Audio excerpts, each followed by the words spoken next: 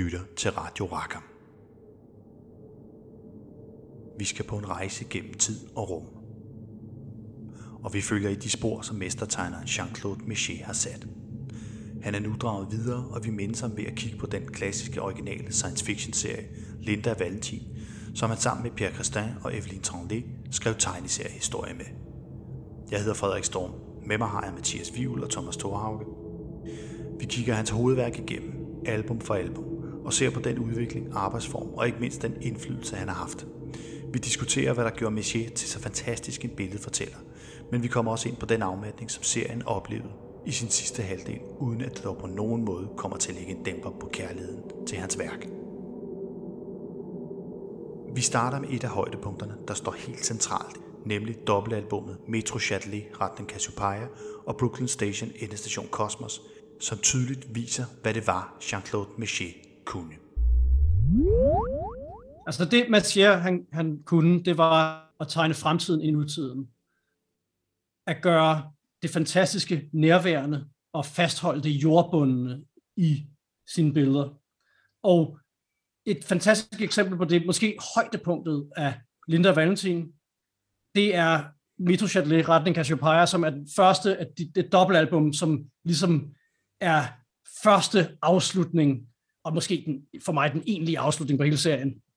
Og det første album, Metro Châtelet, Retning Cassiopeia, ekspliciterer ligesom, hvad det er, han kan. Fordi vi har de to hovedpersoner, vi har Linda og Valentin, den kvindelige og den mandlige hovedperson. Og Linda, hun er ude på en kosmisk rejse gennem universet. Hun søger efter løsningen på en gåde, som truer jordens eksistens. Og hun flyver gennem universet, og man ser hende hun står og kigger på det der panoramavindue, der er i deres rumskib, ud. Og der kommer sådan nogle lysende væsener, som ligner sådan nogle goblagtige væsener gennem verdensrummet, som sypaloter fra Syp hedder de. Og det er også typisk sådan noget, som Michet kan. Han kan opfinde rumvæsener, som har en intern logik og noget, altså, og har en fantastisk kvalitet. Og så man bare ser, altså de passerer revy for et vindue, og det er det. Så er der ikke mere, sådan er det bare. Og så har vi fået dem beskrevet, og så har vi allerede en masse tanker i gang op i hovedet. Og vi ser hendes rejse gennem forskellige planeter, hvor hun handler med nogle folk og sådan noget. Og så klipper vi til Valentin, som sidder på en café i 1980 på Place de la Nation i Paris.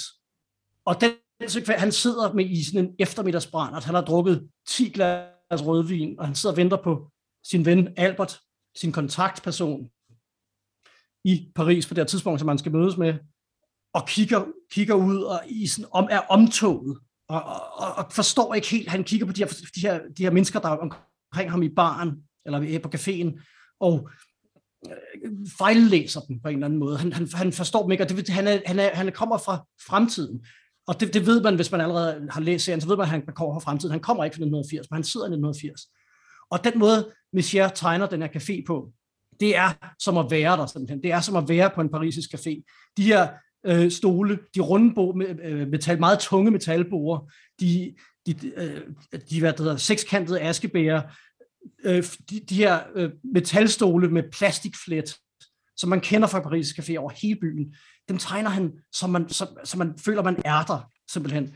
Og så er det så, han sidder der og kigger, og så kigger han ud på menneskehavet, altså alle dem, der i den lette støvregn, der er ude for caféen gennem vinduet, så kigger han på de her mennesker, der er forbi, og så siger han, det er mærkeligt at sidde og se ind i ansigterne på vores forfædre. Og så forstår vi samtidig, at han er i telepatisk kontakt med Linda, som er ude i universet, så han sidder i kontakt med hende. Så han er også sådan faset ud af det her øjeblik, men samtidig sidder han fast i øjeblik, og ser de her mennesker, det ser ind i ansigtet på vores forfædre. Og de her forfædre, de skynder sig ned i metroen og har deres livsbaner, og de aner ikke, at katastrofen venter. Så der er sådan en melankoli, der er en civilisationskritik i det her. Altså, at der er, at mennesket går sin undergang i møde på en eller anden måde. Og Valentin ved det, og det er selvfølgelig blandt andet derfor, han er så melankolsk. Det er en meget, meget smuk sekvens, og han sidder med i den her fase, og så kommer Albert ud af regnen, og man ser ham på vinduet et stille billede uden tekst, hvor han kigger ind gennem vinduet. Og så kommer Albert ind og sætter sig ned, og så begynder de at snakke. Og det er den her den her fornemmelse for det stofligt nærværende, som det her synes jeg måske er højdepunktet med Messiers kunst. Altså det er de her sider, hvor han ophæver tiden. Det er selvfølgelig også Christian, som er forfatteren på serien. Det er selvfølgelig i samarbejdet, men det der med, at han lige pludselig så stopper tiden i øjeblikket, og vi føler, at vi bare er der. Og det er ligesom hele den her fornemmelse, at Valentin har, at undergang og alt det der, altså døden og det hele, det drives i baggrunden i øjeblikket. Og det er simpelthen altså meget, meget smuk tegneseriekunst. Og det er jo ret interessant, at en tegner, som ellers har været kendt for at skildre fantastiske universer med skabninger og fauna fra et kæmpe uendeligt univers, at han bruger de samme evner til at beskrive en parisisk café, som det nærmest er som at være der, så det er lige så nærværende som at være ude i universet, at han binder de to ting sammen, og han krydsklipper mellem de to forskellige ting. Det er simpelthen det, han er så god til. Altså han, i modsætning måske, kunne man argumentere for, til hans store kollega, som han vil altid blive sammenlignet med Jean Giraud eller Möbius, så er han mere jordbunden. Altså Möbius har måske en endnu større fantasi, og er endnu mere virtuos i forhold til altså, det at tegne, altså det at realisere sine visioner. Det er mere originalt på en eller anden måde, men det har ikke den der nærværende tekstur på samme måde, som vi har hos Messier. Altså Möbius er jo sådan en sindhedstegner, eller hvad, det er fantasien, og det er underbevidstheden, og det her, det er jo meget fysisk og nærværende, så de er jo meget forskellige. Ja, de er meget forskellige, det er det. Men det er så også, den her historie er jo, altså, som vi sagde, altså, indledningsvis, det er højdepunktet på en eller anden måde af serien, og det er sådan en form for afrunding på hele serien, og det er så ikke så mærkeligt, at den så tager udgangspunkt i det her sammenfald med det hverdagsagtige og det fantastiske. Og meget kort kan man sige, det den handler om, det er, at der er en trussel mod jordens eksistens.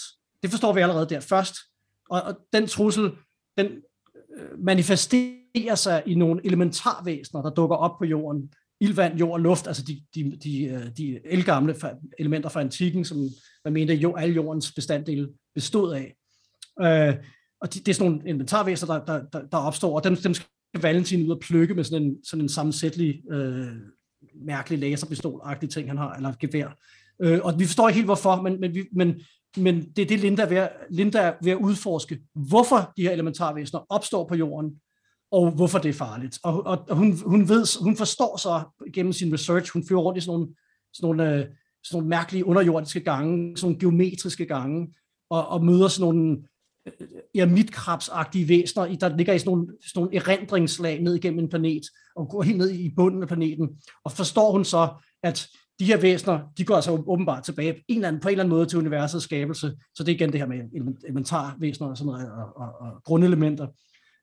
Og de her, altså, når de manifesterer sig på en planet, så går planeten under, simpelthen. Hvis ikke de bliver fordrevet på en eller anden måde. Hvis de bliver og hun fortæller så en historie om, hvordan de er blevet tilbedt et sted og som guddommen, og det til sidst gik planeten under. Det er så det, vi forstår, at jorden så også skal gennemgå. Og samtidig, og så er det så, at Valentin skal plukke dem, og samtidig forstår vi så også, at der er 2 store amerikanske multinationale selskaber, som også er ude efter de her væsener, fordi de vil bruge dem selvfølgelig til at udnytte til energikilder, eller hvad det nu er. De vil tjene penge på dem, ikke? Og dem er de så i sådan et kapløb med. Altså, og det er jo også meget typisk for Linda Valentin, at der er sådan en kapitalismekritik. Det er jo, vi snakker jo om altså, skabere, der er rundet af blomsterbørnene. Altså det er 60'erne, det er den marxistiske utopi ligger på en eller anden måde som et grundlag i Christian Messiers univers, selvom de også er meget kritiske over for deres eget ophav, altså over for hele det her 60'er-flip og alt sådan noget. Så ligger der optimismen og utopien ligger også i Linda Valentin, som er en optimistisk science fiction serie. Altså det er ikke dystopisk. Altså der er masser af civilisationskritik, der er masser af satire og menneskets dårskab udstillet på alle mulige måder.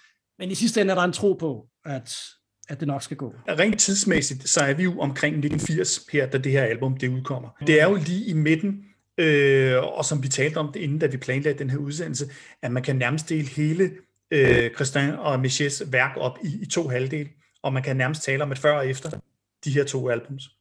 Ja, altså jeg er jo utrolig enig i Mathias' vurdering af det her dobbeltalbum som højdepunkter på en eller anden måde. Og som du siger, Frederik, så slutter det jo med, at det binder sløjfen tilbage til det første rigtige album, som vi jo behandlede i vores tidligere podcast om Storbyen, der druknede, som også har en handlingstråd, der jo i høj grad foregår i New York. Og hvor at Frihedsgudinden er udover at være en turistattraktion, så er det også sådan en form for dimensionsport ud til fremtiden. Det er derinde Valentins tidsmaskine til fremtiden, den ligger, og det kommer den også til at gøre her. Og det er jo svært at sige, om det er på grund af, at den store sløjfe bindes i det her album, at det er som om, at alt, hvad der kommer derefter, er noget andet på en eller anden måde, er svagere, og det er jo ikke fordi, det går styrtende ned ad bakke med det samme, men allerede i det næste dobbeltalbum, som jeg personligt meget godt kan lide, selvom at det er det album, der jo så hedder Spøgelset fra Inverlodge og Tordenkilden fra Hypsis, det er jo så det dobbeltalbum. Der er 2 dobbeltalbums, det vi lige har snakket om, og så det her, det er ligesom det, der prøver at rydde op i hele rodet og en hel masse tidsparadoxer. Man skulle lige forklare, at det, der er i Storbyen, der druknede, for dem, der ikke har hørt den udsendelse, det er, at jorden går under en klimakatastrofe i handlingens 1986. Og det er det, som vi ser i Storbyen, der druknede.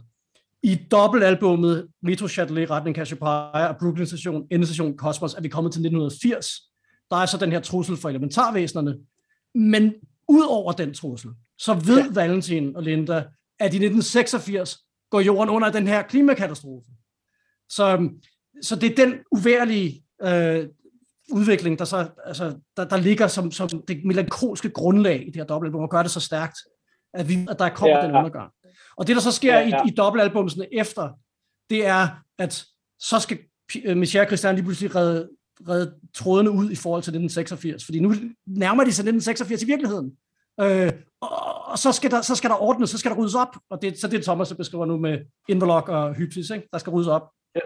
Ja, og det er jo sådan en klassisk, hvad kan man sige, sådan storytelling-wise, issues med grand design og plotte, som man også ser med tv-serier, ikke? At pludselig sker der noget, som vi ikke havde tænkt på i sæson 1, og så bliver vi nødt til at reparere på det.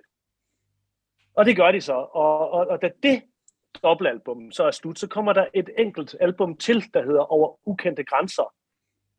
Og det er det har endnu mere karakter af den senere, hvad skal vi kalde det, løsere Messier-stil og løsere manuskriptskrivning, som også er sådan et, altså jeg kan næsten ikke få mig til at kalde det slapt, men det er jo det er, sammenlignet med de her andre albums, der går forud.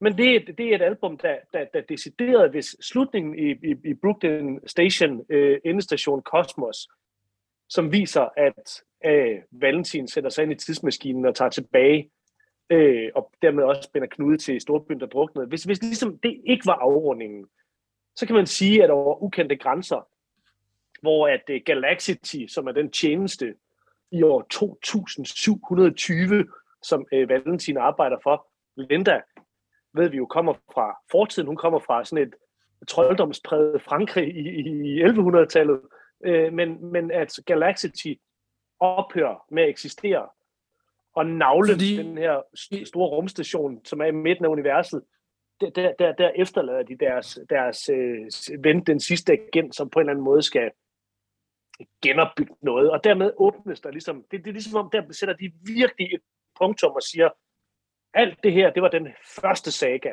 Nu kommer den anden saga.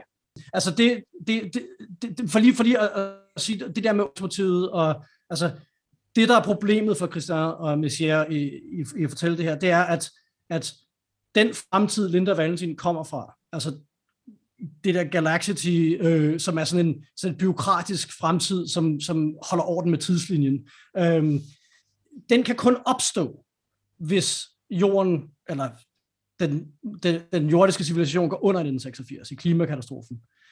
Det er ud af asken af den klimaundergang. Og det er her, vi kommer ind i det utopiske igen.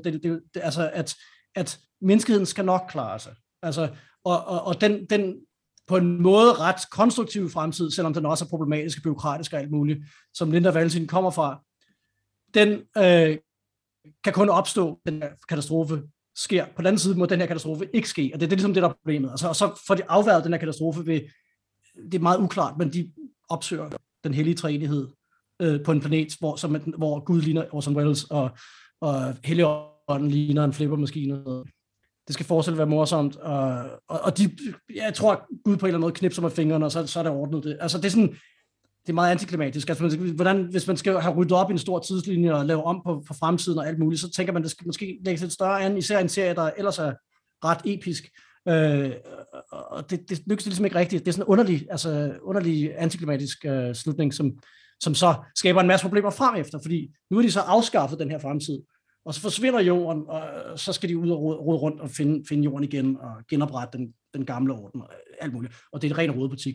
Jeg synes ikke nødvendigvis, vi behøver at træske rundt i det alt for meget. Altså det går virkelig ned ad bakken. Jeg synes, det er, altså den anden halvdel af Linda Valentin, det er jo sådan, hvis man starter med Spøgelser fra Inverloch og Hypsis, som er okay, som er ret flot tegnet i hvert fald, altså, og har nogle fantastiske sekvenser.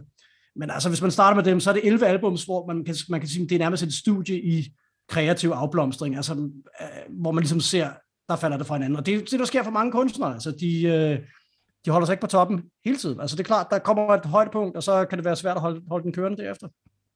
Men før det gik så galt, så lad os tage tidsmaskinen tilbage til, da det hele startede, og kigge nærmere på Jean-Claude Messier. Altså, født i 1938 i Paris-regionen, som barn allerede under krigen, mødte han sin livslange ven, Pierre Christin, som så blev hans samarbejdspartner på Linda Valentin, og det skete efter sigende under et luftbombardement, hvor de var i beskyttelsesrum, deres familie var i beskyttelsesrum sammen. Og det er sådan en meget, altså, det er en smuk skabelseshistorie på en eller anden måde, at der mødtes de to venner. Men han er så, han er uddannet illustrator og animator og i 50'erne. Han går på École des Arts Appliqués i Paris, hvor han møder Jean Giraud, den fremtidige Möbius, og de bliver gode venner, og de arbejder sammen på forskellige projekter i begyndelsen af 60'erne, og besøger blandt andet også nogle af deres forbilleder i Belgien, Franquin og Giger, som ligesom på en måde inkarnerer de to modpoler i Messiers værk, altså Franquin, som er den virtuose karikatur, humortegner, og så Giger, som er den store europæiske repræsentant for sådan den realistiske penselstil. Og de to ting smelter simpelthen sammen i Messiers værk. Ja, som blandt andet laver westerns, og så hos hvem Giraud bliver assistent. Men Messier arbejder med forskellige småserier og også illustrationsopgaver og sådan noget, indtil han så følger Giraud, som ikke er Möbius endnu. Giraud har haft en stor oplevelse med at tage til Mexico, hvor han har noget familie og får en kæmpe oplevelse der. Og det føler Messier sig inspireret af også, og han er også fascineret af USA og tager til Utah, hvor han arbejder på en ranch som cowboy simpelthen i 1965. Og i den forbindelse, der tegner han så forskellige rapporter, som han så sender tilbage til det legendariske tegneserietidsskrift Pilot, som er et føljeton-tidsskrift for tegneserier, hvor blandt andet Asterix går i, og det er redigeret af René Goscinny, som jo er den store, han er medskaber af Asterix og en stor humorist selvfølgelig, ikke? Og har også forbindelse til USA. Og der laver han så forskellige små bidrag dertil, og samtidig så er det så, at det viser sig, at Christin, som er i mellemtiden uddannet på Sorbonne som litterat, arbejder som underviser på universitetet i Salt Lake City, og så connecter de der igen. Og det er simpelthen der, ligesom, at de finder ud af, at de skal samarbejde, de skal arbejde sammen på en tegneserie. Og det er, Christin har ikke lavet tegneserier før. Altså han er litteraturforsker, altså, men det er simpelthen der, det sker. Og så er det så, at de kommer tilbage med hele den her bagage af indtryk fra USA, og med de store vidder i det vestlige USA, og den amerikanske science fiction, og alt det der.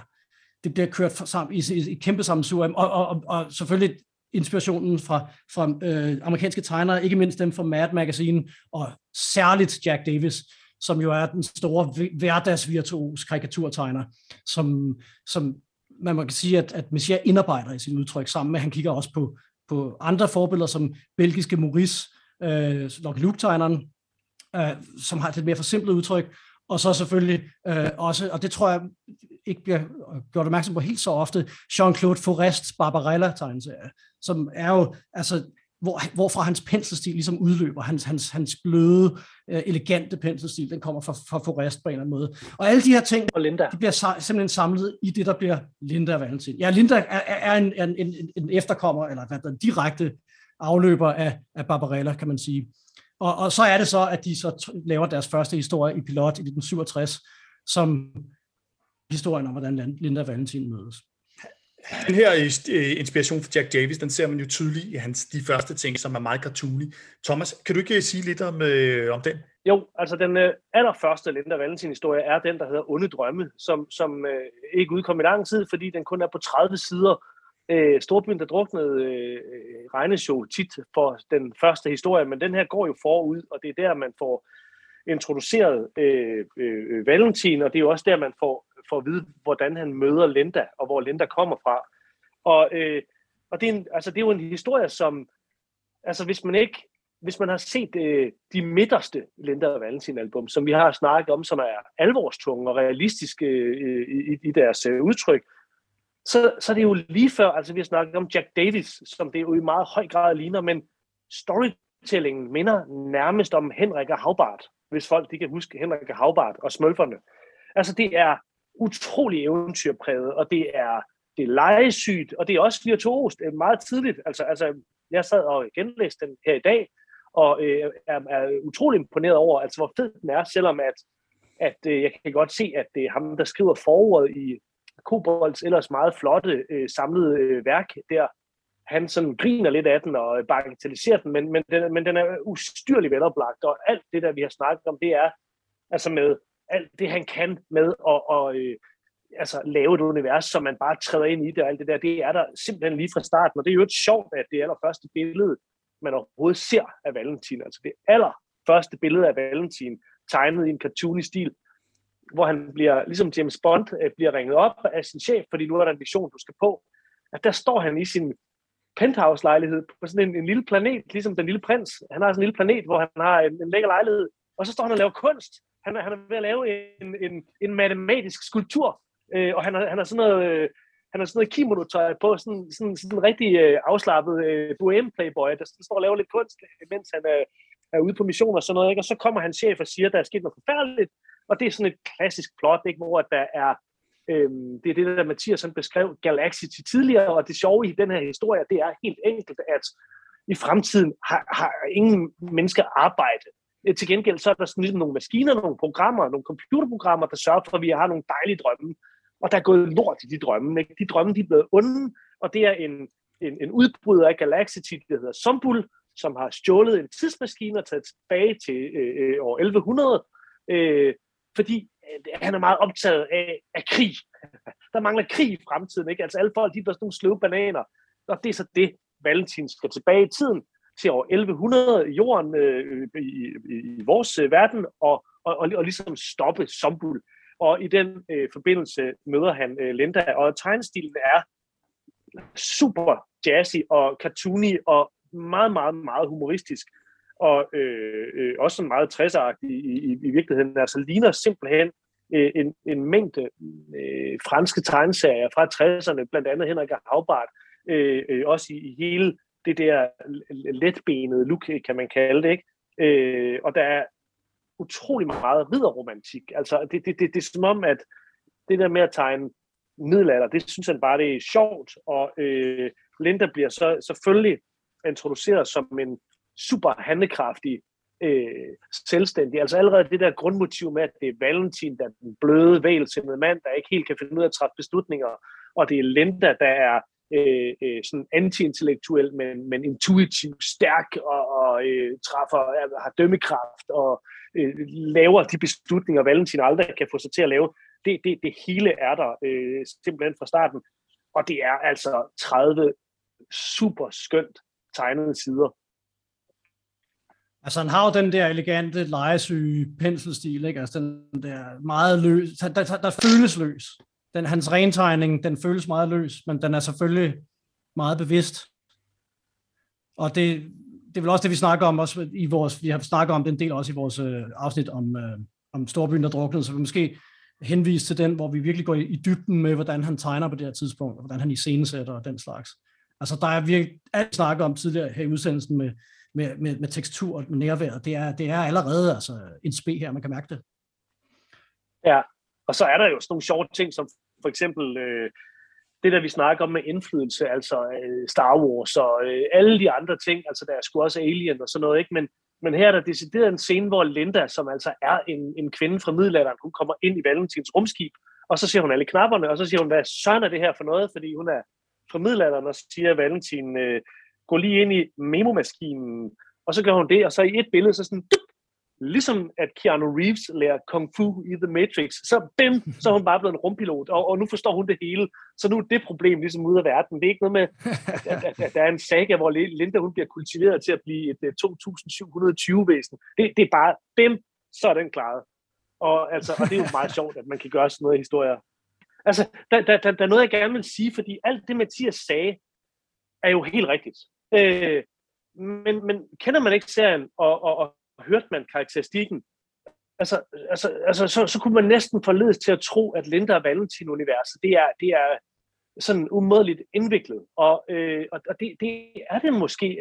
Måske er det faktisk også, det er jo sjovt at genlæse Linda og Valentin, fordi det viser sig altid, at da man læste det en gang for lang tid siden, så var der sgu nok nogle sætninger, man sprang over, og nogle tekster, der sprang over, fordi der er dele af fortælleteknikken, altså især det moderne Linda og Valentin, der er antikveret i dag, altså hvor der simpelthen er meget tekst på hver side, og hvor der bliver sagt utrolig meget information, som føles lidt kedeligt i talebobler. Altså det er overhovedet ikke et turn-off-punkt, men det karakteriserer simpelthen tegneserien, at den er især i det tidlige.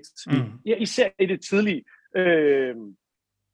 Men noget, som faktisk er, som jeg så havde tænkt på, som var sjovt, det er, at der var en beskrivelse i et af de der albums i ekstra materiale, som jeg ellers normalt ikke bryder mig særlig meget om, men det var et Michier-citat, hvor han fortalte om, at han i meget høj grad ser sig selv som instruktøren. Altså, det er ham, der er fortælleren. Det er ikke forfatteren, der er fortælleren. Forfatteren er i virkeligheden lidt ligesom faglæggeren. De bliver på en eller anden måde enige om, hvad det skal handle om, og Christian laver så et manuskript, som de så skændes om, hvor at Michier siger, der er for mange personer, de snakker for meget. Den der del, den duer ikke til en tegneserie, det er til en roman. Altså, det er Michier, der hele tiden vurderer manuskriptet, og vurderer, hvordan det skal fortælles. Og man mærker det. Altså, vi snakker tit om Michier som en, der laver fantastisk worldbuilding. Men han er også en pissedygtig fortæller i billeder. Og han er god til pace, han er god til at lave for eksempel dialogscener, hvor at baggrunden den hele tiden skifter, sådan, så du ser et nyt univers hver gang de snakker. Han har jo sagt om sin egen tegnestil, at han faktisk selv synes, han har svært ved at tegne, og egentlig faktisk kun gør det professionelt. I den samtale, som er jo publiceret med Gary Groth og Jill Kane, der siger han, at han egentlig kun gør det for penge, og han ikke har små hæfter, han sidder og tegner i. Der er selvfølgelig lidt krukkeri i det, men han omtaler det nærmest som sådan en lidelse, og han overhovedet ikke kan lide at kigge på sine tegninger.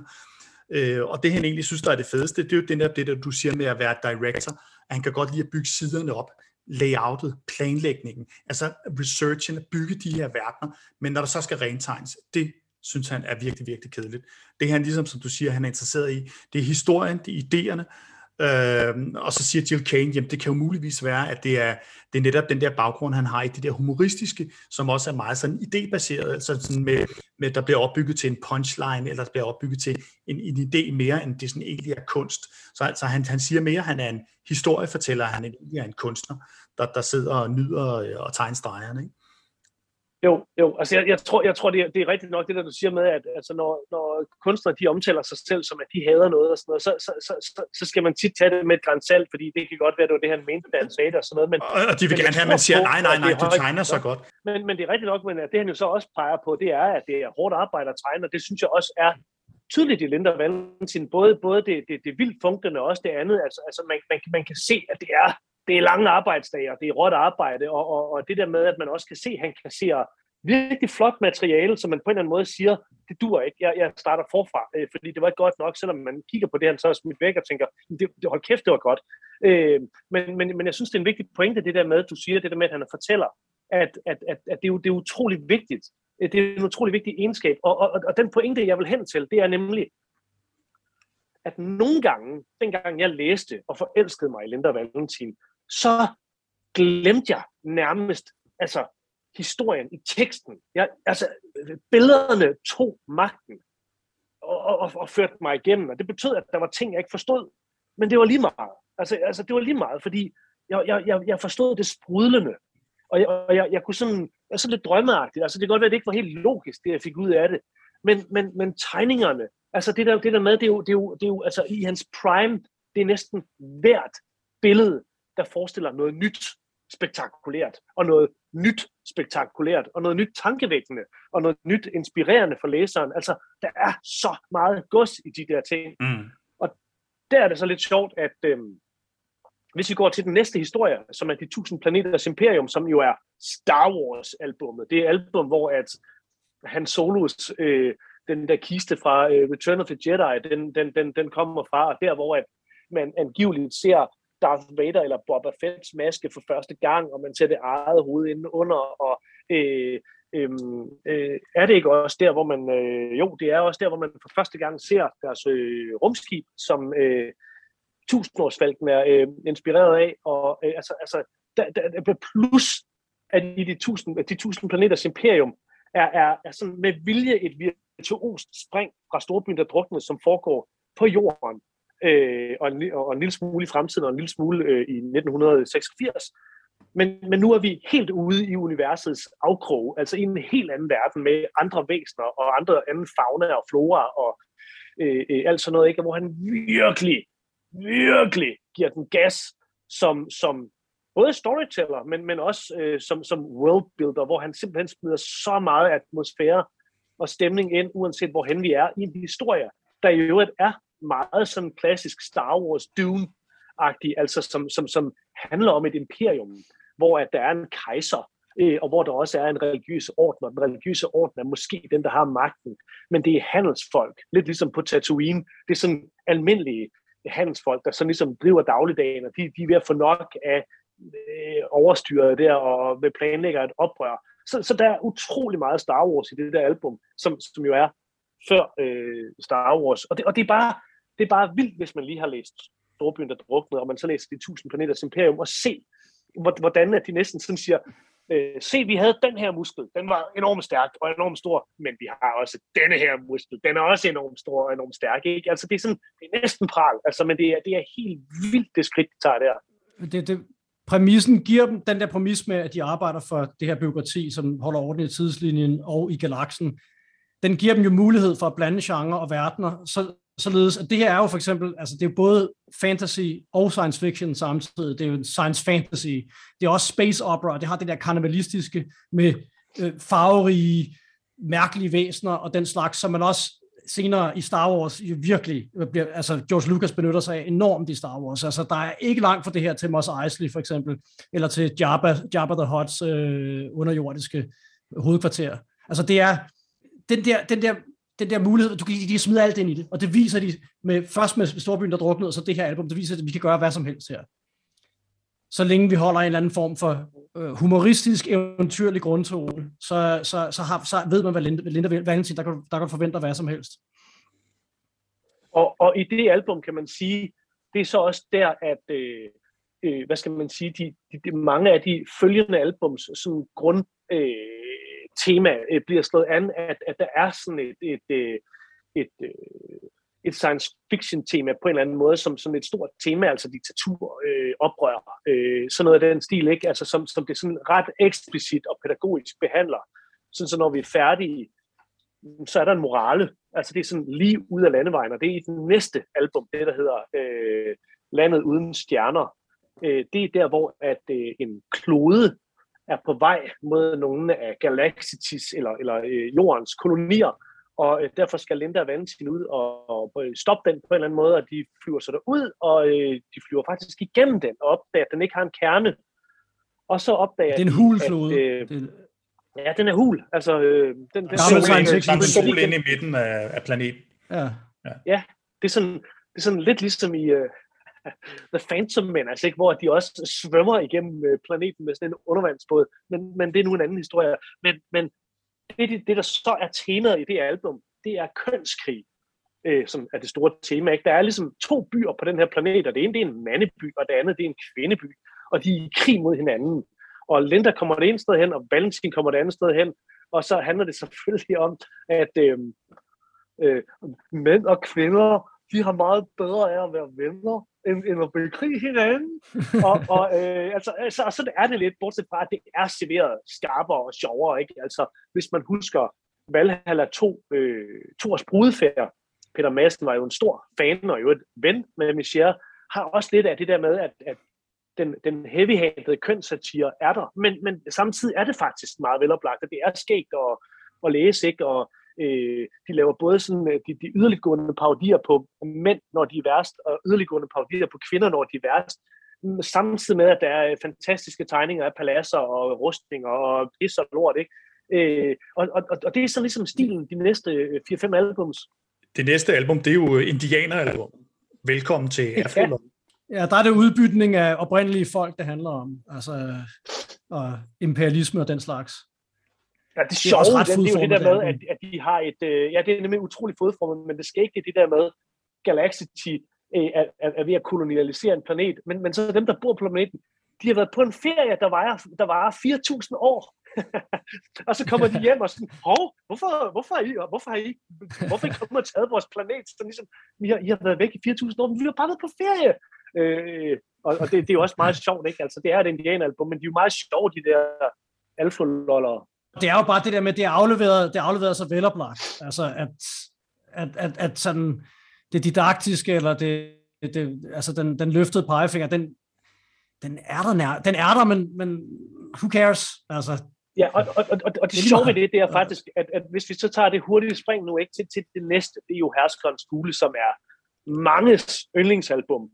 Og det har i høj grad det didaktiske. Altså det har jo også det der med, at altså, her er historien, at Linda og Valentin, de lander på en planet, hvor der er en mystisk diktator, som er herskeren, og herskeren har nogle fugle, som er vanvidsfugle, som hvis ikke man gør, som herskeren siger, så kommer fuglene og gør dig vanvittig, og alle de mennesker, der arbejder på planeten, de arbejder i frygt, og de taler underligt, fordi de alle sammen er sådan lidt vanvittige, og de skal hele tiden lave mad til herskeren, som de sådan skal præparere og putte ned af sådan nogle kanaler, og herskeren er så sådan en kæmpe stor gobbelagtig læme, som ligger inde og svømmer rundt i sit diktatur, og Linda og Valentin og nogle oprørere beslutter sig så for, at det går altså ikke det her, og de nærmer sig herskeren. Og her er moralen altså simpelthen, at det sker på de sidste 2 sider, at de prøver at angribe med våben, men det duer ikke rigtigt. Men så holder de alle sammen i hånd. Altså sådan 8 væsener, inklusive Linda og Valentin, de holder alle sammen i hånd, og det er lige før, at de sådan siger, hersker, gå så væk, eller sådan noget af den stil. Og så herskeren, han kan slet ikke tåle det, og så boom, så flyver han væk, ikke? Og så er planeten befriet, fordi vi alle sammen holdt i hånd med hinanden.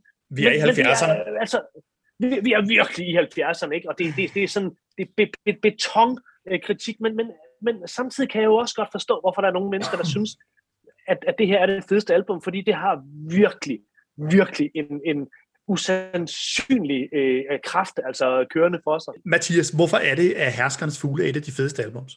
Altså, jeg ved ikke om et af de fedeste, der er så mange fede, men grunden til, at den her allegori over fascisme og diktatur fungerer, det er simpelthen, fordi det skal igen stemningen, det er det der med, at Messier, han kan skabe en stemning af undertrykkelse, af uhygge, af forarmethed, og der er nogle scener, hvor altså, i modsætning til det tidligere album, som er sådan lidt mere frivole, så er der altså en scene, hvor Linda er ved at dø, altså, og bliver såret og bløder, og der er sådan nogle, altså han får sådan nogle motiver ind, som gør, at man føler truslen for det her diktatoriske væsen.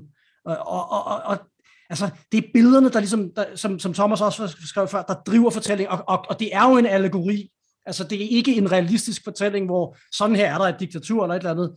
det er, og det er jo for unge læsere, skal vi også huske på. Altså det er noget med at oprulle nogle grundtemaer meget klart, og give ikke bare læserne den sådan intellektuelle forståelse af det, men at give dem følelsen af undertrykkelse og hvad fascisme handler om. Og det synes jeg, det gør eminent. Ja, det vil jeg godt lige tilføje. Det jeg sagde, det skulle overhovedet heller ikke føles som en outning eller noget som helst, fordi det er jeg også så enig i. Og jeg vil også sige, altså hvis man skal gøre det der med memory lane, ikke, at sige, dengang jeg læste Herskernes Fugle, det er absolut og uden tvivl det Linda Valentin album, jeg fik det dårligst med. Altså, og det har noget med det, Mathias han siger, det der med, det kommunikerer ikke bare morale, det kommunikerer simpelthen følelser.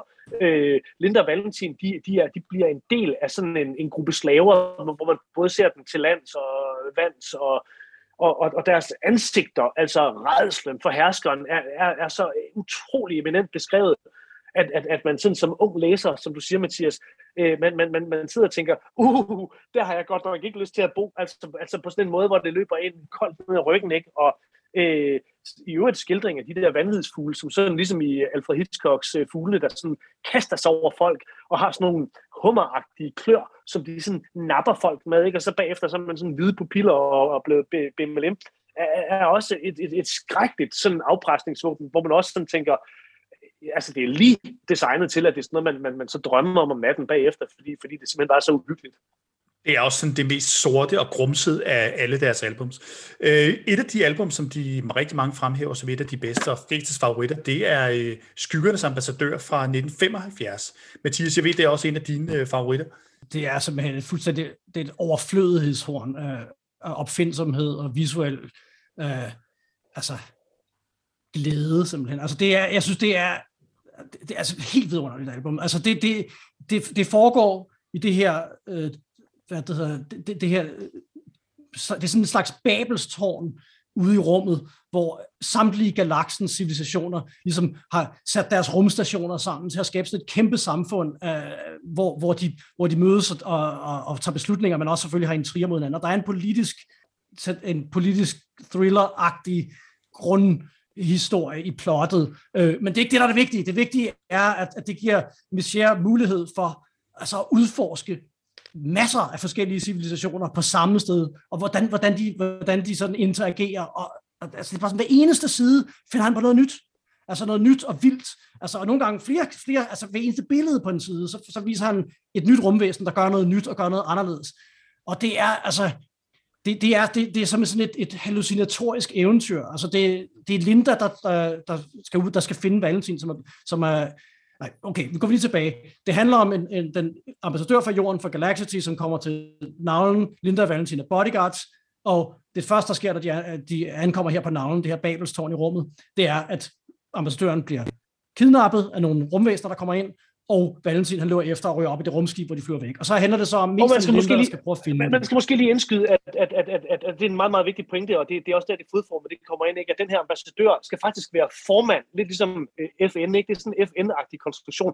Han skal være, det er jorden nu, der har lov til at bestemme, der har formandskabet, og det man så finder ud af historien, det er, at han har en bagtanke med at få magten, ligesom Palpatine i virkeligheden. Og det finder Linda Valentin så ud af, og det stopper de. Så det er en imperialisme-kritik, det album. Absolut. Men meget mere. Altså, det glemmer man lidt, fordi det, der er så vildt, det er den her rejse, Linda gennemgår, altså som er, altså, det er ærefrygtindgydende, så meget han finder på, altså, og hun går hele tiden igennem porte ind til noget nyt. Altså, der er også sådan noget underbevidst i det, altså det der, hvor hun går igennem sådan nogle porter og døre ind, og hver gang kommer hun ind i en ny verden. Og der er en verden af kentaurvæsener, som render rundt med i en arena og taler i mærkelige talebobler. Der er sådan et red light district, hvor sådan nogle amøbeagtige væsener kan omdanne sig til ens hedeste fantasier, og det er så vildt, at hun forestiller sig, at hun er sådan i sådan et klassisk antik, og der er sådan nogle misagtige mænd, der opvarter hende. Det er virkelig skægt. Og der er sådan et område, der er dækket, altså der er vand i sådan nogle store beholdere, hvor der er sådan nogle mærkelige, sådan nogle kæmpe væsener og stener nede under sådan noget grønt vand, som har sådan nogle blæksprutteragtige snyltevæster, som sidder oppe i sådan nogle åbninger, de har oppe i toppen. Og den sådan en skal hun have fat i at have ned over hovedet, fordi så kan hun få en vision om, hvor Valentin er. Så kan hun se ind i andre verdener. Og videre kører det med den her slags.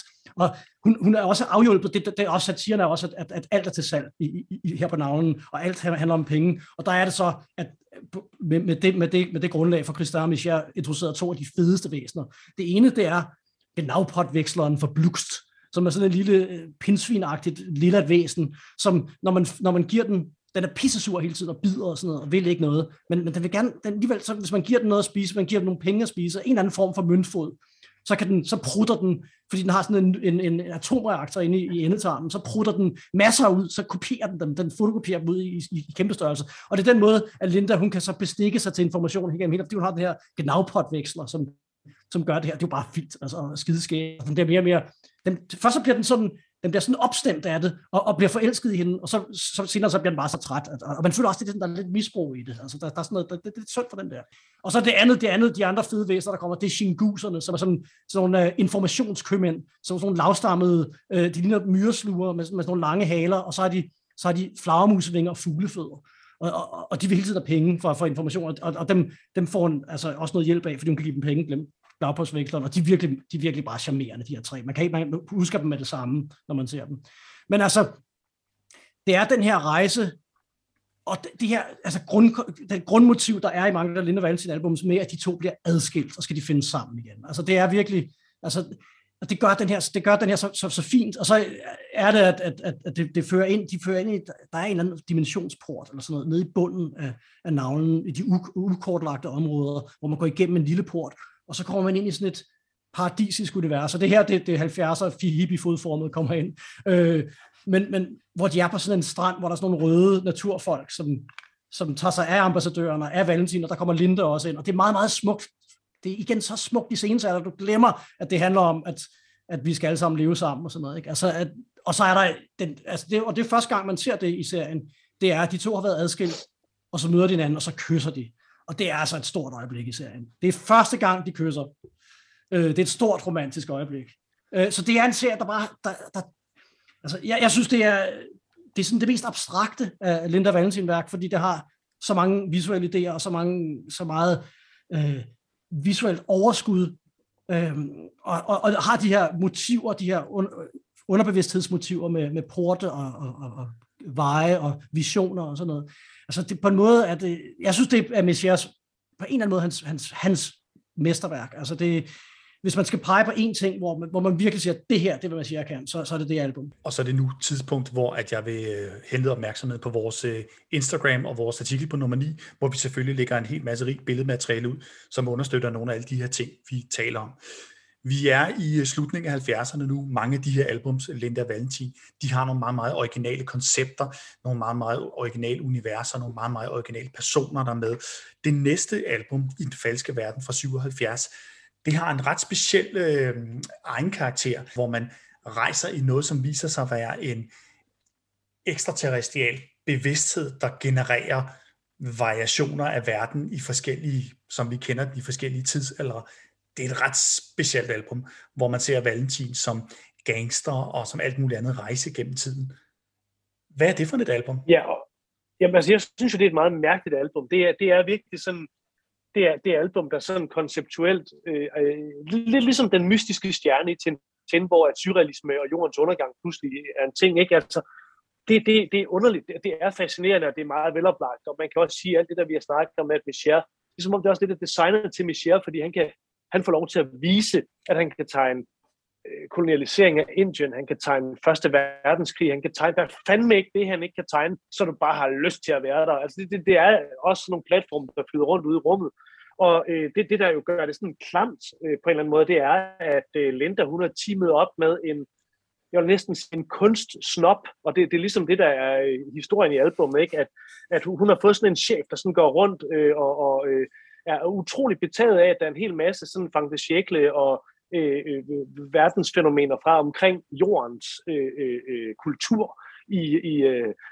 omkring starten af det 20. århundrede, som manifesterer sig, og hun vil finde ud af, hvem der laver det her, og i hver af de der verdener, så vidt jeg husker, er der nogle koordinater, som kloner af Valentin, der kun kan leve i 3 timer i gangen, skal ned og affotografere, for så dø, fordi de bliver myrdet hele tiden. De bliver myrdet hele tiden, og selvom det bare er kloner, så bliver det altid klippet tilbage til rumskibet, hvor Linda, hun sidder og siger, det er forfærdeligt, Stakkels Valentin, og hende der Snoppen, som er med på flyet, som er rumskibet, som er hendes chef, hun er sådan, Valentin, han er røv og nøgler, han er bare en gammel mandsjournalist, og det er jo bare en klon, og skide nu være med det. Ja, du er jo ikke feminist. Ja, du er jo ikke feminist. Ja, det er præcis. Det er så skørt. Og vi kommer så ned i øvrigt, jeg tror faktisk også, det her det er et af de gange, hvor at Linda Valentins rumskib altså virkelig bliver tegnet stort. Altså, og det er jo en anden kraft, vi også måske skal huske at betone som en virkelig story engine for Linda Valentin, som kan sammenlignes direkte med Karl Barks' Anders Sand-historier, at når et eventyr er slut, så starter et nyt, og det er næsten glemt, hvad der skete. Altså hvis deres skib gik i stykker, så er det bare repareret i det næste, og alting er ligesom sådan glemt, bortset fra storbyen, der drukner, som så kommer tilbage. Ikke? Men det har den der kraft, og du ser det også helt konkret på den måde, at deres rumskib aldrig er tegnet på den samme måde 2 gange. Altså grundformerne er nogenlunde tegnet, men der hvor at resterne og hypermotoren sidder sådan noget, det flytter sig hele tiden. Og man kan se det i forruden, den ikoniske brede forrude, hvor man kan se Linda og Valentin inden, at nogle gange er de bitte små, og nogle gange så fylder de næsten det hele, som om det er en lille flyvende tallerken, og andre gange er det nærmest sådan en stjernekrydser, de har. Og at man kan sige, Messier har simpelthen besluttet sig for, at det man kunne kalde kausalitet, altså at den fysiske sammenhæng, den skal være i orden, at det er lige meget. Og det beviser han jo, at det er det, fordi man er ligeglad med, at deres rumskib hele tiden, altså på den samme side, ser forskelligt ud, og har dem sig, som det ikke havde lige før. Man er pisse ligeglad, og det er også sådan noget, der gør det smittende at læse Linda Valentin. Men anyway, vi er så i et af de albums, hvor at rumskibet det er skidestort nede i lasten. Der er der simpelthen sådan en kæmpe stor klonfabrik, hvor der ligger 200 Valentin, som bare skal bruges på at finde de her koordinater. Og til sidst finder vi det her, som hedder det her væsen, som hedder den store samler, eller den store skaber, jeg kan ikke rigtig huske det, en af delene, som har konstrueret alt det her. Og som jo bor i sådan et nærmest sådan et Piranesi-slot, ikke sådan et sammensurium med alle mulige highlights. Alle mulige fra verdenscivilisationerne, altså der er både pyramiderne, og der er altså japanske ting, og der er alt muligt. Altså, det er jo sådan noget, det kommer fra Stanislav Lem og fra Solaris, altså fra både romanen og filmen, Tarkovskis film, altså det her mærkelige, sådan uformelige væsen, der forestiller sig ting, som bliver til virkelighed. Altså jeg tror, det er det, der er kilden til det her. Og et væsen, som ikke har en fysisk form. Et væsen, som ikke har en fysisk form, men som er en bevidsthed. Ja, det er sådan en mærkelig rund blob. Ja. Og jeg tror, det er Solaris på en eller anden måde, det henviser til. Selvom det er også med Philip K. Dick og New Wave Science Fiction, der spiller på det der med, at man tror, man er i virkeligheden, og så viser det sig, at virkeligheden virkelig er et skin, og der er noget andet på den anden side og sådan noget. Det er der også meget af.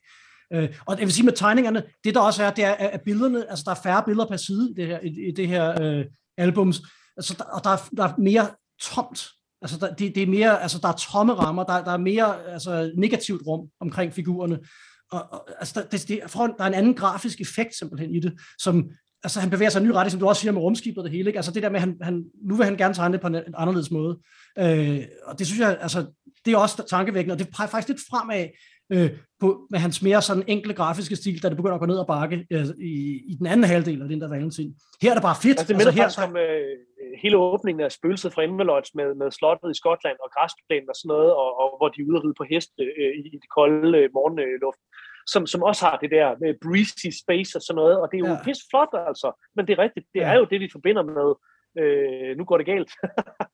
Det gør det bare ikke her, altså, jeg tror i øvrigt også, han har set på Jacques Tardy, altså som de har sikkert været gode venner, og han har kigget på Tardys Fin de Siècle-historie og sådan noget, og så tænkte jeg skal sgu også tegne noget af det der, jeg vil også tegne noget Første Verdenskrig, jeg vil også gerne tegne noget, du ved, altså 1800-tallet storby-agtigt og den slags. Og så vil jeg sige, der er et tema her, som er lidt vigtigt, og som er især vigtigt for at forstå anden halvdel af Lille Valentin, som er den kedelige halvdel, men det er, at der er et metatema. Det handler om kreativitet og kunst, og om den nostalgiske sværmen for Fin de Siècle-litteratur og sådan noget. Og altså virkelig hende der, hun er jo en æstet, hende der bossen, Lindas boss, som bare sender Valentin ud i døden hele tiden, fordi hun er så fascineret af den her periode, og til sidst så har Linda så sådan en brandtale, hvor hun siger, at det er imperialistisk, og det er mandsjuvenistisk, og det er udbyttet, og alt muligt. Altså den her fascination for de her. Så der er en selvkritik i, vi har alle sammen et ønske om at vende tilbage til fortiden i vores fiktion og i vores kunst, men vi glemmer, at der også er problemer i det, altså, og vi romantiserer det, og den afsluttes så meget, meget smukt ved, at det synes jeg, det er der, hvor de får den håndfaste allegori til at virke. Altså, de efterlader hende der på den her planet, fordi hun vil hellere bare være sammen med det her amøbevæsen, og ikke være sammen med andre mennesker, fordi hun er skudt i hovedet. Og så tager de, nu skal vi også have en ferie, for det har været forfærdeligt, og du har været udsat for mange forfærdelige ting, Valentin og sådan noget. Og så laver de en tidsrejse tilbage til 1800-tallet, og så sidder de i Renoirs fantastiske billede på en café ved scenen. Og så er det Valentin siger, men Linda, var du ikke, du brokker dig lige over alt det her nostalgi og sådan noget. Ja, men vi kvinder, vi er så dobbelttydige. Det var et fed slutning. Noget, der viser, hvor forskelligartede de her Linda og Valentin er på det her tidspunkt i 70'erne, det er jo faktisk springet til det næste album, som slet ikke har alle de her metalag, men som er et af mine favoritter. Det er Jævndøgnets Helte fra 1978, som for mig er det album, som har, det er klart det bedste flow hele vejen igennem. Det bedste, det er en visuel, fortællemæssig tour de force gennem de her 44 sider, eller hvor meget det bliver til. Altså, den starter bare med fuld tryk på den første side, hvor man ser 4 krigere, der kommer fra hver deres planetsystem, og skal simpelthen kæmpe. De er blevet udvalgt af planeten Simlan til at skulle sådan en dyst mod hinanden, finde ud af, hvem er det, der skal befrugte og befolke den her planet. Så det er 4 mænd, der kommer, og de er meget, meget, meget forskellige. Og der er fuld smæk på, og man ser allerede de her 4 fortællespor delt op vandrette linjer, hvor man ser de her universer, man ser de her krigere, der står og gør sig klar. Jeg kan ikke huske navnene, men der er den første, som er sådan en meget, det er ildkrigeren. Først så tror man også, det har de her referencer til det her med, at det er de 4 elementer, eller hvad er det? Der er sådan en ildkriger, som er, det er ren heavy metal, som er sådan meget... Irmgard, og det er sådan meget, det har det der sådan fascistiske, de står og laver hilsner. Så er der den næste, som er sådan en teknofilosofisk, også stor muskelmand, på sådan en blå planet.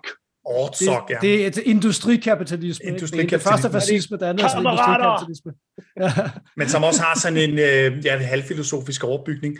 Og så er der sådan ham fra hippieplaneten, som bare sidder helt stille. Himflim, som sidder og ryger i sådan et meget, meget psykedelisk syret univers. Og så endelig, så er der så Valentin, som er så udvalgt til at være menneskehedens repræsentant. Og så går det ellers bare over stok og sten, og der er en fantastisk side, hvor man ser hver deres rumskib, de kommer sådan gennem universet, og der er fuld smæk på farverne. Og det er, jeg bliver så begejstret, når jeg kigger på det igen her. Og de ankommer til den her planet, som også, altså det er også, det her med det visuelle, det er så detaljeret tegnet. Altså det er måske et af de albums, hvor han virkelig har gået ned i detaljen, og de kommer til den her by på planeten Simlan, og det er sådan en sammensurium af alt muligt arkitektur, og der er bevokset. Det er sådan barok-fantasier, altså sådan arkitektoniske fantasier. Ja. Og det er også en parodi på superhelte.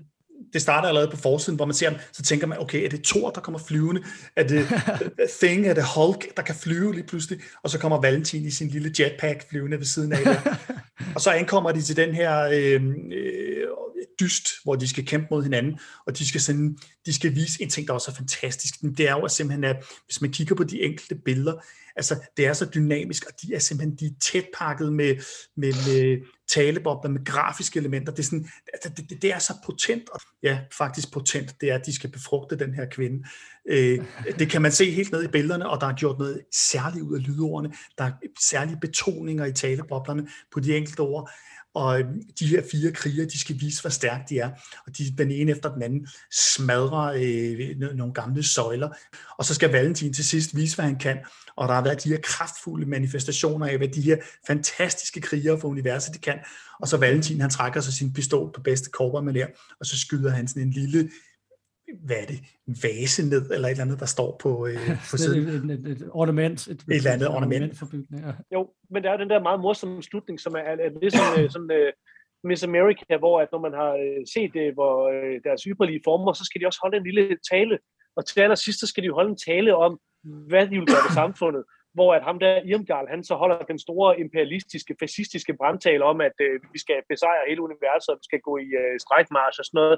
Og ham den anden, han har den store kommunistiske, kollektivistiske fortælling, og så hippien, han har selvfølgelig den spirituelle økofantasi. Og så kommer Valentin, så det er jo helt joken, sådan, jeg har ikke rigtig nogen mening om jeres... Det er Klods-Hans, og det er der, hvor der også de der super mærkelige tegninger, sådan ligesom, jeg synes bare, I skal gør det selv godt kan lide at gøre det, måske meget fint. Og så kommer hen der damen med de utrolig store bryster, som er deres moder jord på en eller anden måde, ikke, og siger, det du sagde, det var bare det rigtige. Så for han får lov til det, de andre bliver smidt ud, og han får lov til at befrugte jord, altså moder jord til sidst. Men hele vejen derhen, altså nu springer I til slutningen af det, jeg synes jo hele vejen derhen, hele vejen derhen, det der er fedt. Hvor du kører igennem, altså det er et af de album, som har decideret opslag, der er kombineret med illustrationer, og der går på tværs, altså man ser de her 4 fortællespor, man ser, de kæmper sig gennem ørkener, gennem is og gennem jungler, og du kommer simpelthen gennem en verden, som er helt fantastisk på den her planet, og man ser, hvad er det for en planet, de egentlig skal indtage, og de går gennem alle mulige spasser, og de klarer alle de her forskellige ting på hver deres måde, og der er en ret sjov reference til John DeFool, hvor at ham hippien, han kommer ned i sådan et univers, hvor man det er Arzak. Ja, det er Arzak, ja, men der er også noget lidt Deepu over fra John DeFool. Ja, Deepu kommer senere, det er jo senere. Ja. Men hvor man ser de her fugle, hvor han opdager de her fugle, og de går på opdagelse i det her univers. Altså, jeg synes, det er fantastisk, og det er et af de albums, man stryger lige igennem den, og det er sådan et visuelt rush, der virkelig er noget for øjnene. Og jeg synes, det er et af de albums, som ikke har alle de ting, som jeg synes kan være svaghederne ved Linda og Valentin. Det er de her lange, forklarende infodumps, eller hvad man skal kalde det, hvor man lige skal have forklaret koncepterne. Det stryger bare derud af, at der er fuld smæk på. Potent og befrugte. Og der er hele tiden den der kontrast til Valentin. De andre, de besejrer kæmpe uhyre og alt muligt, og Valentin har rettet rundt nede nogle gange og skyder nogle rotter og sådan noget. Og hans tekniske udstyr virker ikke rigtigt, han kan ikke flyve. Det er mega. Der er fed humor i det. Ja, det må man sige. Og det er jo også igen det der grundtema med Valentin som den sådan evindelige underpræsterende mand på en eller anden måde, der han kan ikke vise muskler, han kan heller ikke holde en tale, han kan sgu ikke rigtig noget, og så alligevel er det ham, damerne gerne vil have, fordi det er bare så dejligt. Og så kommer og det er jo sket, fordi den slutter jo netop med den der scene, hvor at, man sidder og tænker, okay, Valentin har vundet den her konkurrence, hvad sker der nu? Og så er det så, at hun siger, nu er tiden inde, og så rører hun ved ham. Og så siger Valentin med sådan et småliderligt smil, godt for den gode sags skyld. Og så kort efter kommer Linda, hun som hele tiden sådan har tænkt, der er et eller andet her, jeg må hellere tage afsted og finde ud af, hvad der foregår, fordi der er et eller andet, der ikke kører. Og så kommer hun så derhen og mødes her af alle Valentiner, hende der damen til tusindvis af børn, der kommer løbende ned ad en kæmpe trappe mod hende. Altså, hvor at altså, det er jo sådan set hendes kæreste, der lige har befolket en hel planet med en hel masse børn, og de har ikke engang nogen børn. Altså, det er sådan, hvad foregår der her? Men altså, det er jo bare, hvad man gør for jobbet. Det er jo 70'erne, det er fri sex, ikke? Det er det. Ja, så går han ind og samler ham op. Han er blevet lille. Så går han ind og samler ham op. Altså, ud over alt det der, Frederik kan sige med dynamikken og fortælleteknikken, altså, så er det igen et af de fedest tegnede albums. Altså, det er jo sindssygt at sidde og kigge på de tegninger, og det er jo ligegyldigt, om man tegner blade på en busk, eller kæmpe store fantasy-okser, der kommer løbende i kløften. Det er bare det hele, der er så stjernefedt tegnet, det album. Altså, det er jo sådan, lige før, at det er selvfølgelig svært at se noget isoleret, men sådan tegnteknisk er seriens peak, det der album. Absolut. Og så nu er vi faktisk fremme ved det punkt, som var der, hvor vi startede den udsendelse. Det er jo lidt af et skift, der sker der. Det er det. Hvad er det, der sker? Altså det var, at Messier, tror jeg, gerne ville, nu havde han tegnet alle de her fantastiske planeter og universer og settings og alt muligt, og vilde science fiction koncepter. Nu vil han gerne tegne noget andet, der måske vil være lidt nemmere, at han vil gerne tegne sin hverdag omkring sig. Han ser ud af vinduet og tegner det, der sker omkring sig, og det er jo Paris, og det viser sig at være lige så svært, men det viser sig også at være, synes jeg, altså et tegnemæssigt højdepunkt for ham, altså både for ham og for søsteren Eveline Tronlet, som jo har været farvelæggeren hele vejen igennem, og som er fænomenal farvelægger. Og den måde, de beskriver først Paris og siden New York, altså selvfølgelig, hvor du tydeligt kan genkende de steder, de har været. Altså det føles simpelthen så nærværende, og så besnærende. Han gør det lige så eventyrligt. Altså undergrundsbanen under Châtelet. Altså det er lige så eventyrligt som navlen, eller hvad hedder den, Syrt, eller hvad den der planet hedder i 1000 planeters imperium. Altså han gør det lige, han giver det hverdagsagtige, det eventyrlige her, og der er simpelthen der er nogle beskrivelser af Paris om natten, hvor også Eveline Tronlets farvelægning beskriver lyset fra vinduerne, fra caféerne. Der er en taxa, der kører op, og det lys, der er inde i bilen. Det er sådan nogle ting, jeg synes igen, altså vi har hele tiden snakket om, at det er billederne, der virkelig, at han er instruktøren, altså hvor man siger, at Christian på en måde er manuskriptforfatteren, at det er billederne, det er stemningerne, det er det, der ligesom, der skaber Linda og Valentin, og det er det, der er med, altså hvor man kan sige, at Messier bliver hovedfiguren. Selvfølgelig, det er intet af det alene, det er med Tronlet og med Christian, men jeg kan også huske det album, så læste som barn, altså den der lidt indviklede historie med de elementarvæsener og alt det her, de her science fiction koncepter, lidt svært at følge med i, altså, og de her forskellige internationale korporationer, der bekæmper hinanden og sådan noget. Men billederne fører ind igennem. Altså, som barn, når man læser det her, det kan godt være, du ikke forstår alt det der, men du forstår stemninger, du forstår Valentins depressive sindstemning. Altså, han har hele tiden hovedpine, han vil helst sove, og længes efter Linda, som er i den anden side af galaksen. Altså, det er den længsel, der er mellem de to. Igen er de adskilt, ikke? Og det er det, der driver det. Altså, det er de følelser, han får frem, simpelthen. Og så det der med, at han får hverdagen til at virke eventyrligt. Jeg vil faktisk gå så langt som til at sige, at han tegner jo faktisk Paris mere parisisk, end Paris nærmest er i virkeligheden. Det er sådan et super Paris, og det er også et super Brooklyn. Og for eksempel hele klimaksscenen i Brooklyn, i det andet album, foregår ikke bare i Brooklyn. Det foregår i Brooklyn om natten. Men det foregår ikke bare i Brooklyn om natten. Det foregår i Brooklyn om natten i snevejr.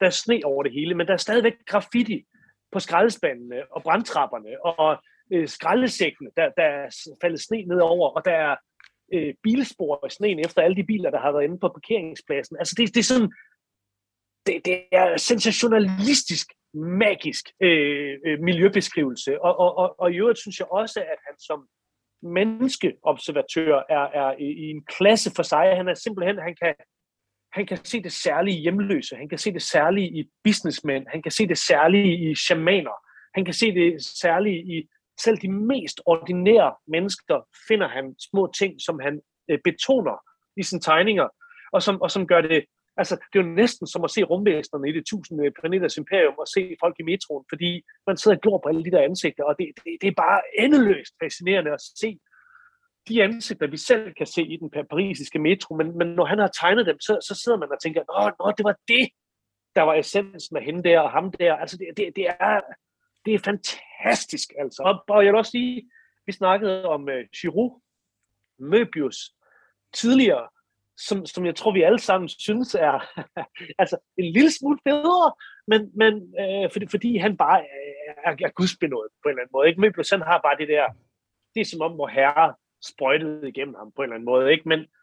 Men jeg vil så sige, at det der med, at Messier og Christin, uanset om det var pjat, altid tog Linda og Valentin alvorligt som storytelling. Det slækkede Möbius på. Ikke Giroux i Blueberry. I Blueberry gør han det samme, synes jeg. Der er han fuldstændig tro over for alvoren i storytelling, alvoren i worldbuilding, alvoren i historien. Og det er lidt svagheden. Det er også det, vi elsker ved Möbius, ikke? At han jazzer, og han er ligeglad, og han laver pjat, og han følger sine idéer. Men det er så fedt i Linda og Valentin, at de tager deres historier alvorligt. Også selvom at der er fodformede moraler. Det er lige meget. Men at man har den der følelse af, at den kontrakt, som de der historier laver med dig, den er... hvordan skal man sige det? Den er på en eller anden måde altså, jeg tør næsten ikke sige det, men nu siger jeg det alligevel. Det er som om, den er mere nærværende end Möbius, som er bare sådan, man sidder op eller svime, og man bliver forelsket i det. Men det der med, at man træder ind i samfundet, ikke? Man træder jo også ind med herr Albert. Herr Albert, som vi overhovedet ikke har snakket om, som er en ældre parisisk mand, som er Valentins sidekick i det her dobbeltalbum, som er en ud af mange fantastiske bifigurer, som man lærer og elsker at holde af. Altså, det er noget helt særligt, nogle særlige storytelling-kvaliteter, der er i spil, som jeg synes er noget helt særligt. Efter han afslutter Brooklyn Station, endestationen Cosmos, så er det som om, der sker et eller andet med ham. Der sker et eller andet i de sidste række af de sidste, 10 Linda Valentin-albums. Hvordan udvikler han sig videre derfra? Altså, det er som der sker en gradvis kreativ afblomstring, synes jeg. Altså, Christin og Michier fortaber sig i den store fortælling, som de sådan nødtvunget har arbejdet sig ind i. De har malet sig lidt op i et hjørne, måske, kan man sige. Altså, de har slip på det episodiske, på det der med, at hver album ligesom gør sin egen ting, og så er der måske en løs sammenhæng, men nu skal det hænge sammen. Det kan man sige, det er sådan et konceptuelt problem. Men det, der er værre, det er, at ingen af dem ligesom længere virker som om, de helt tror på deres fortælling. Og Michier, stille og roligt, mister han grebet som tegner simpelthen. Altså hans tegninger bliver enklere, mere skødesløse, og det har altid været et adelsmærke hos ham, at han virker skødesløs. At han virker som om, han bare slynger med penslen, og så ser det smukt ud og elegant og sådan noget. Men det er selvfølgelig noget, han lægger en masse arbejde i, og det har jeg allerede snakket om. Nu virker det bare tjusket. Og det er som om, detaljerne er der ikke længere. Det er som om, det er ofte sådan, i begyndelsen af albummet, er tegningerne bedre og mere detaljerede, og han arbejder lidt med dem, og så begynder det at fisse ud, og skal han være færdig. Og så er det så, at der kommer heller ikke så mange nye koncepter og på bordet. Der er ikke den der rigdom i opfindsomheden længere. Det er som om, at det har han ikke energi til længere. Han har ikke energi til at finde på nye ting hele tiden. Og i stedet for, så hiver han Shinguserne og Gnavpotveksleren fra Blukst og alle de andre figurer, inklusive heltene fra det jævndøgnet og alt det der, de bliver hævet ind igen og igen og bliver kørt rundt i managen, og det bliver bare tyndere og tyndere og tyndere. Det er også lidt nostalgiagtigt tilbageblik på noget, der har været på en eller anden måde. Det bliver sådan, det er trist at se de der gamle cirkusheste komme ud. Altså man kan godt se, det er møllet, og man ligesom har været der. Der er lige en gang med så er der noget, der glimter, og der sparkler, der er nogle enkelte tegninger. Og som du siger, ofte så er de måske 10 første sider af et album, der kan være ret fedt at have et vist drive, men så fiser ballonen bare ud på en eller anden måde.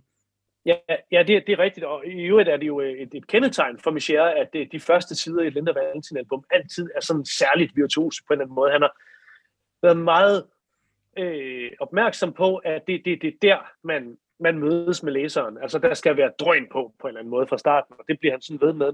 Men det er rigtigt, og ud over det, Mathias siger, som jeg er enig i, så er det måske lidt en parallel til Karl Barks, der jo i sin sceneperiode genbrugte sine historier. Altså, og sådan føles det faktisk også med Linda Valentin. Der er for eksempel den, der hedder De levende våben, ikke, som er det første fuldgyldigt dårlige album for alvor, ikke? Altså, som også kommer efter Over ukendte grænser, som er legitimeret af, at det hører med i den anden afdeling på en eller anden måde, ikke? De levende våben er det første af de nye albums.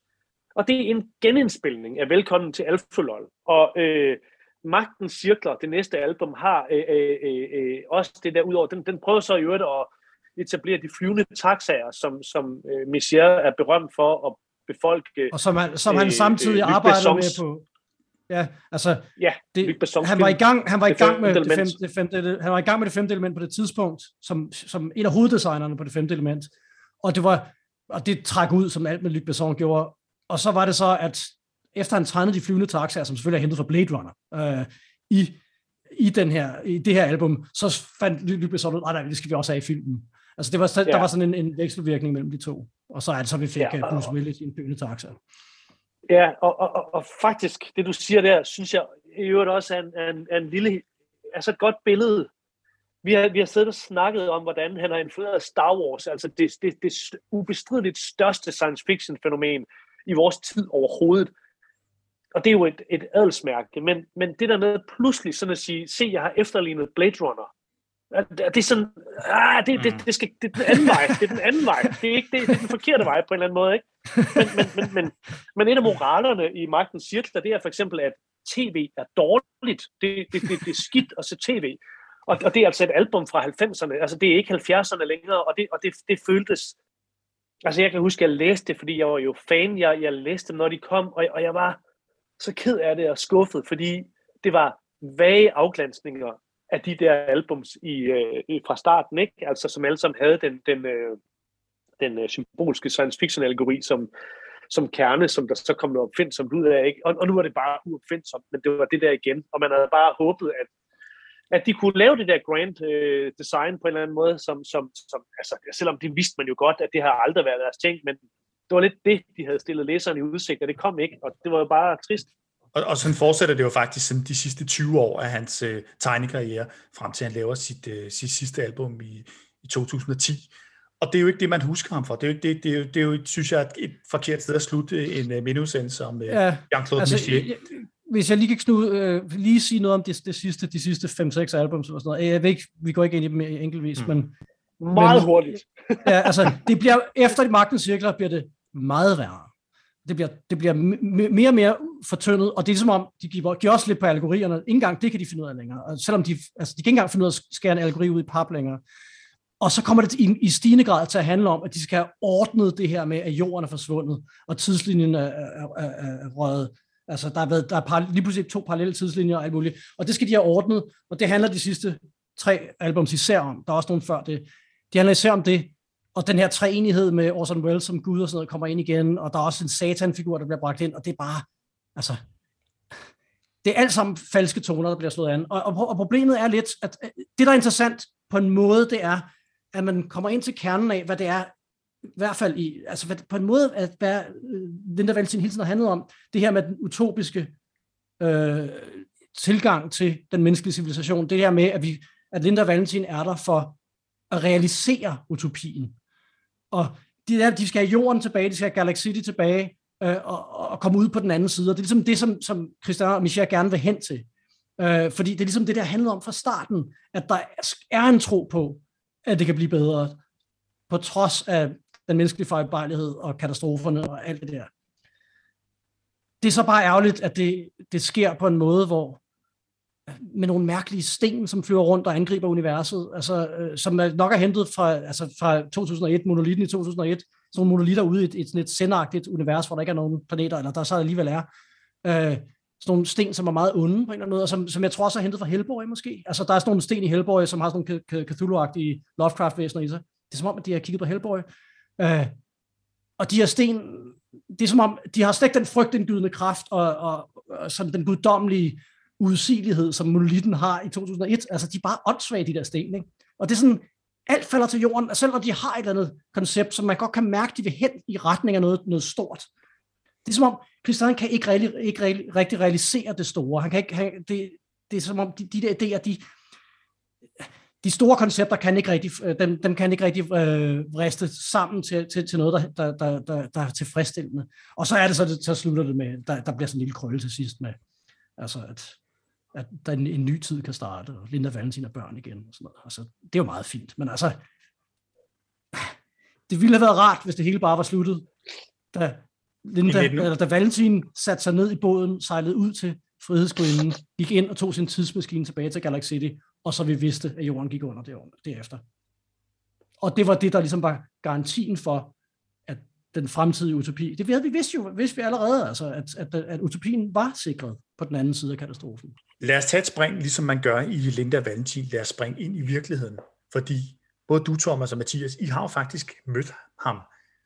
Thomas, kan du ikke fortælle om dit møde med ham? Det var i forbindelse med det danske album, der kom, hvor danske tegneserietegnere fik lov til at lave en Linda Valentin-historie, som jeg må indrømme, det var jeg utrolig glad for. Det var en af de fedeste opgaver det år, altså hvor man fik en tid, hvor man meget lidt plads, ikke? Men altså, hvor man så fik lov til at lave en rigtig Linda Valentin-historie. Det skulle selvfølgelig være en hyldest, men jeg prøvede så godt, jeg overhovedet kunne at lave en rigtig historie, som faktisk problematiserer nogle af de ting, vi har snakket om i dag. Altså det er faktisk et forsøg på at lave slutningen på Linda Valentin, og som er en historie, der handler om, at verden ikke har brug for Linda Valentin mere. Men det er en anden historie. Men i den forbindelse var han i Danmark og besøgte Bogforum, Jeg var ude at spise med ham og nogle andre tegnere, og jeg kom til at sidde ved siden af ham.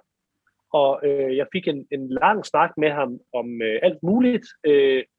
Og af de ting, han fortalte mig, synes jeg, at det var, altså også som tegner, der prøver at overleve og leve af at tegne, havde han en meget spændende historie, der handlede om, jeg ved jo ikke, om det passer, men han forklarede mig, at der aldrig havde været de store penge i Linda Valentin. Der havde været okay med penge, hvad det så end betyder.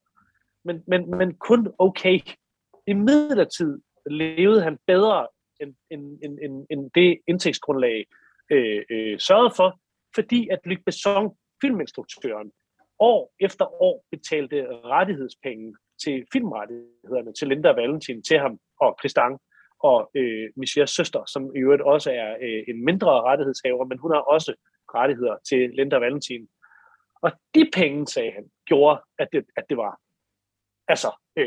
smålukseriøst, fik jeg indtryk af, og det var dem, men det var faktisk ikke. Altså han diskuterede direkte Asterix som en serie, hvor han sagde, nej, det der med Uderzo, han er Frankrigs 5. rigeste mand, og formand for Ferrari-klubben og alt det der, altså sådan er det slet ikke.